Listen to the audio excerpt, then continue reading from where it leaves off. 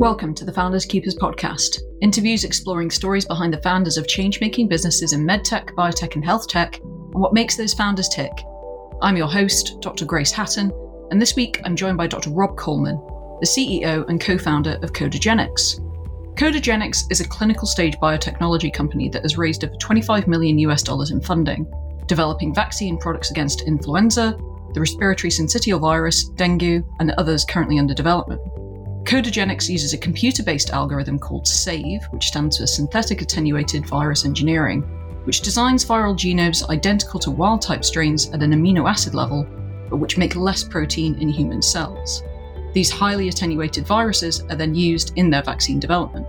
Rob is a trained virologist and entrepreneur whose pivotal advances in synthetic biology have been noted in peer-reviewed journals such as Science, Nature Biotechnology, and PNAS. In this episode, we cover competing in the COVID-19 vaccine race with Pfizer, diversifying in business, and metaphorically building the plane while you're flying. Let's get started. Rob, thank you so much for joining me. I'm really keen to understand your background. I appreciate you've had many different chapters or acts in your career to date. So in your own words, if you could tell me about your journey as an entrepreneur, as a doctor that has led you to where you are now. I can't wait to hear it. Well, first, it's a pleasure to be here today. So on your podcast, I would say my journey, this has actually been my only career. So I got my PhD at Stony Brook University in Eckhard Wimmer's lab.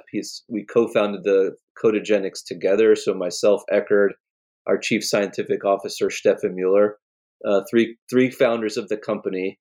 The core technology was actually my thesis. So thesis work published in Science, and then we formulated Codagenix around the company. And if you don't recognize Eckhard's name, firstly, he's just a world-renowned virologist, but more importantly, he was sort of a godfather of synthetic biology. So our work, we're really a synthetic biology company, and we have a platform for vaccine development that really came out of his lab and my thesis work. So we started as two individuals. We're now 28. We have labs in like an hour east of New York City, and also a lab now in Cambridge focused on using the platform to design oncolytic viruses. So it has been I was everything. I was both custodian and CEO when it was just two people, and now it's 28 people where I'm no longer a scientist. I just help run the company. So. Well, let's dig a little bit deeper into that. I do want to ask specifically about your role, but maybe you could tell me about Codagenix as if I were not necessarily someone with a healthcare background, but a layperson. What would I understand that it does and how it works and how it operates and what it's trying to do in healthcare and for healthcare? Yeah. I think because of the pandemic, everyone thinks they're an expert vaccinologist right now. Everyone thinks they know everything there is to know about vaccines. I think if you take that starting point, and I think those first generation COVID vaccines, they are platforms, right? They're really just ways to deliver the antigen or the spike protein to your immune system to make antibodies. So they're really spike focused approaches. They make antibodies. Those antibodies could be susceptible to variants. And I think if we contrast that with the best class of vaccines for humanity have been what are called live attenuated, right? Your measles vaccine, smallpox, the only class of vaccine to actually eradicate a disease, right? These things can be globally distributed. The limitation with traditional live vaccines, while they're great, they provide very long-term broad immunity, has been twofold. One, people fear they revert, right? They can go back to wild type, so they could make you sick. Or they have really, really long timelines for production. So traditional live vaccines were made by completely random genetic change, right? The scientists literally randomly mutated the measles virus, hoping it would become a safe and effective vaccine. And so Codagenix can solve these two problems using synthetic biology. And so I mentioned Eckhard and working on synthetic biology. He was the first to synthesize a virus from small pieces of DNA. So he literally ordered poliovirus through the mail. He ordered 100 MERS, or 100 nucleotide long pieces of DNA, stitched them all together, put them in a test tube, and poof, out came the fully replicating poliovirus, right? And so what that unlocked is we no longer had to randomly mutate a virus to change. We could actually literally type the sequence of a virus into a computer, right? We could design a virus however we see fit. So our platform is not an mRNA expressing spike. It's not an adenovirus carrying the spike gene.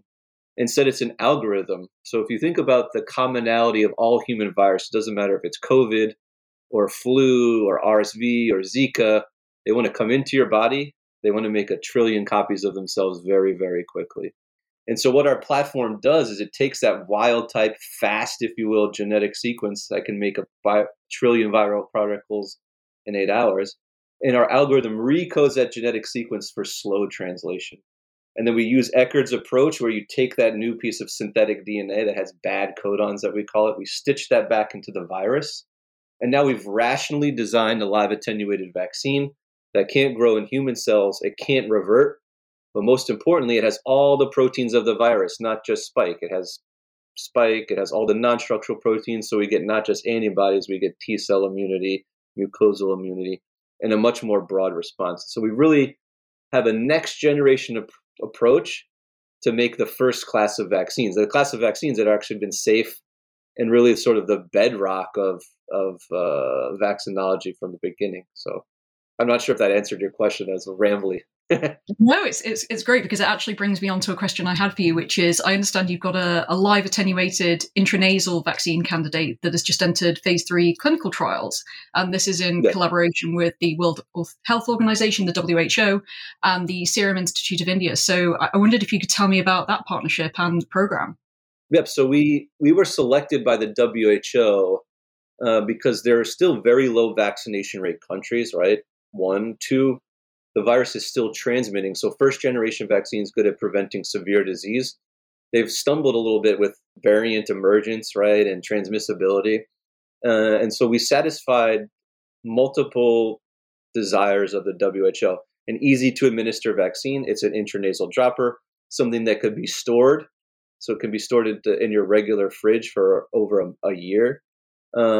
And more importantly, it provides mucosal immunity, and we demonstrated potential for efficacy in our early clinical development. And so it's an intranasal vaccine, and it's probably in the last placebo-controlled vaccine trial for COVID that's occurring, where we're looking essentially for efficacy versus placebo in a very expansive phase 3. So to date, we've dosed, and your podcast will be the first to hear this, we've dosed about 10,000 individuals, and we'll go up to maybe 30,000 and beyond. So very excited for the outcome there. Excellent. You heard it here first then. Yes. Pivoting slightly back to one of the points you raised earlier, which is the advent of COVID, I wondered, how did the advent of COVID impact Codagenix as a business, both from a mission-driven perspective and also a fundamental business management and strategy perspective? Did you have to pivot much? Did it affect the way that you worked and the direction that you went in? Tell me about that. Yeah, we were sort of all hands on deck, obviously. We think, so for an emerging biotech of at the time only 20 individuals, we were only about 5 months behind Pfizer. And this of when they started their phase 1 and when we had permission from the UK MHRA to start dosing in London. So for us, that was already a great achievement.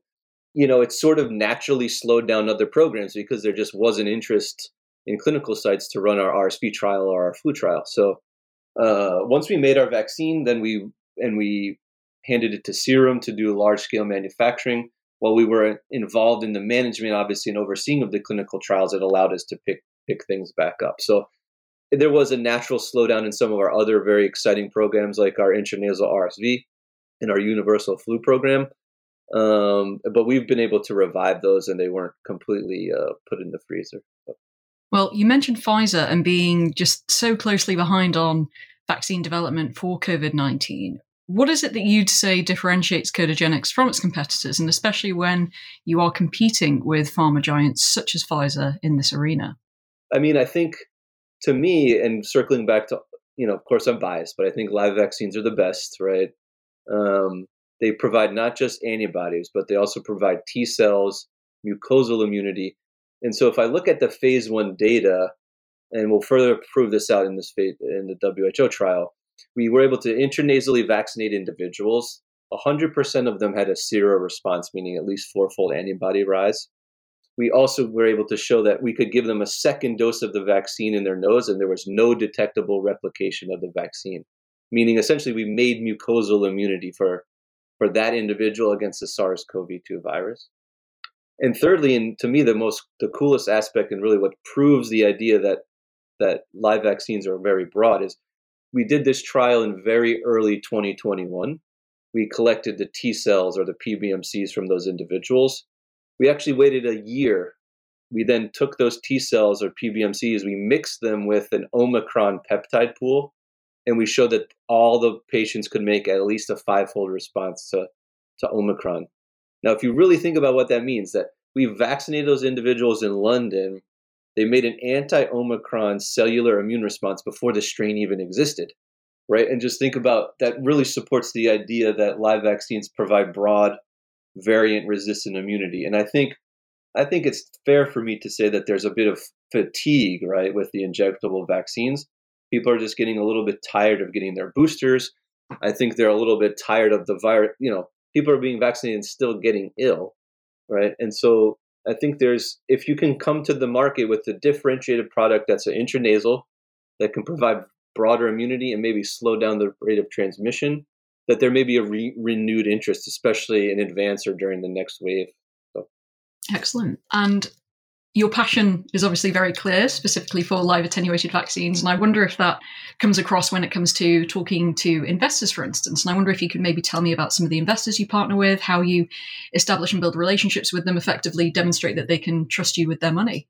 Yeah, that's a great question. I think the investors, and rightly so, the COVID space is still, while it's our most advanced program, it's a very unknown of exactly what that market will look like in the medium and longer term, right? The regulators are still sorting what they want to do with regards to how we'll have a seasonal vaccine and what the market will look like and what the surrogate endpoint may be or requirements to make a seasonal vaccine.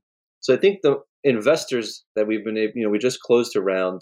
We're actually entertaining oversubscription. So there's now, once we close the money, now more people want to invest, which is exciting. But they really focus more on our RSV, flu, and cancer programs. Those are very tangible. There's a clear unmet need, especially for RSV, and we have a solution there that others may not as well. So I'm not sure if that answered your question. No, certainly. No, because it gives me a different perspective on. I agree with you. I think there's an enormous amount of market uncertainty, and not just for the vaccine sort of industry, as it were. So I'm curious to understand what your experience has been of that. But in addition to that, my next question is, aside from what you've mentioned, have there been any particular standout challenges that you've faced so far with building Codagenix? I mean, there's a lot of there were a lot of challenges, right? I'm still here though, so that's that's good. But I think what one of my investors used is that we're sort of, as a small emerging biotech, we're building the plane as we're going. I think we've been very successful. I think we've been actually criticized earlier, maybe a few years ago, that we had too many programs. I think it actually now, as the script has flipped, seeing what's happening in biotech, where you have all of these binary companies where they have one asset and they've raised a lot of money. If it doesn't work out, you see a massive loss, right, for the investors, for the insiders. We've been very fiscally responsible.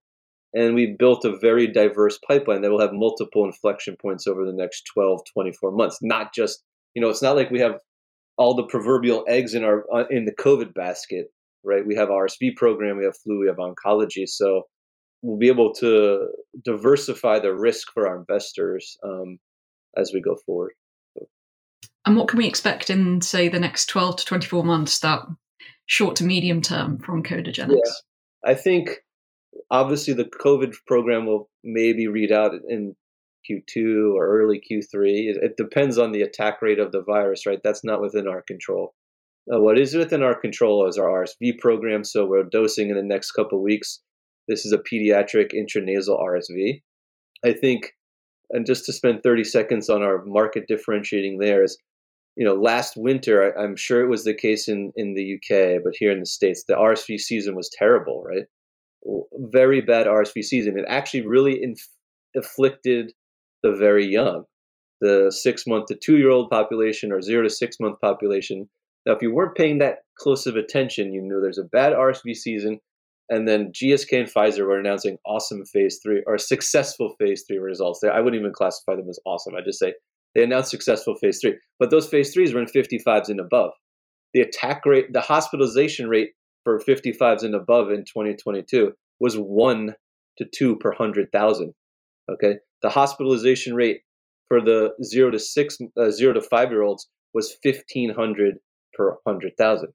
Okay, and so there's actually an urgent need for a vaccine, in particular for the 6-month and 2-year-old population, and that's what we're targeting.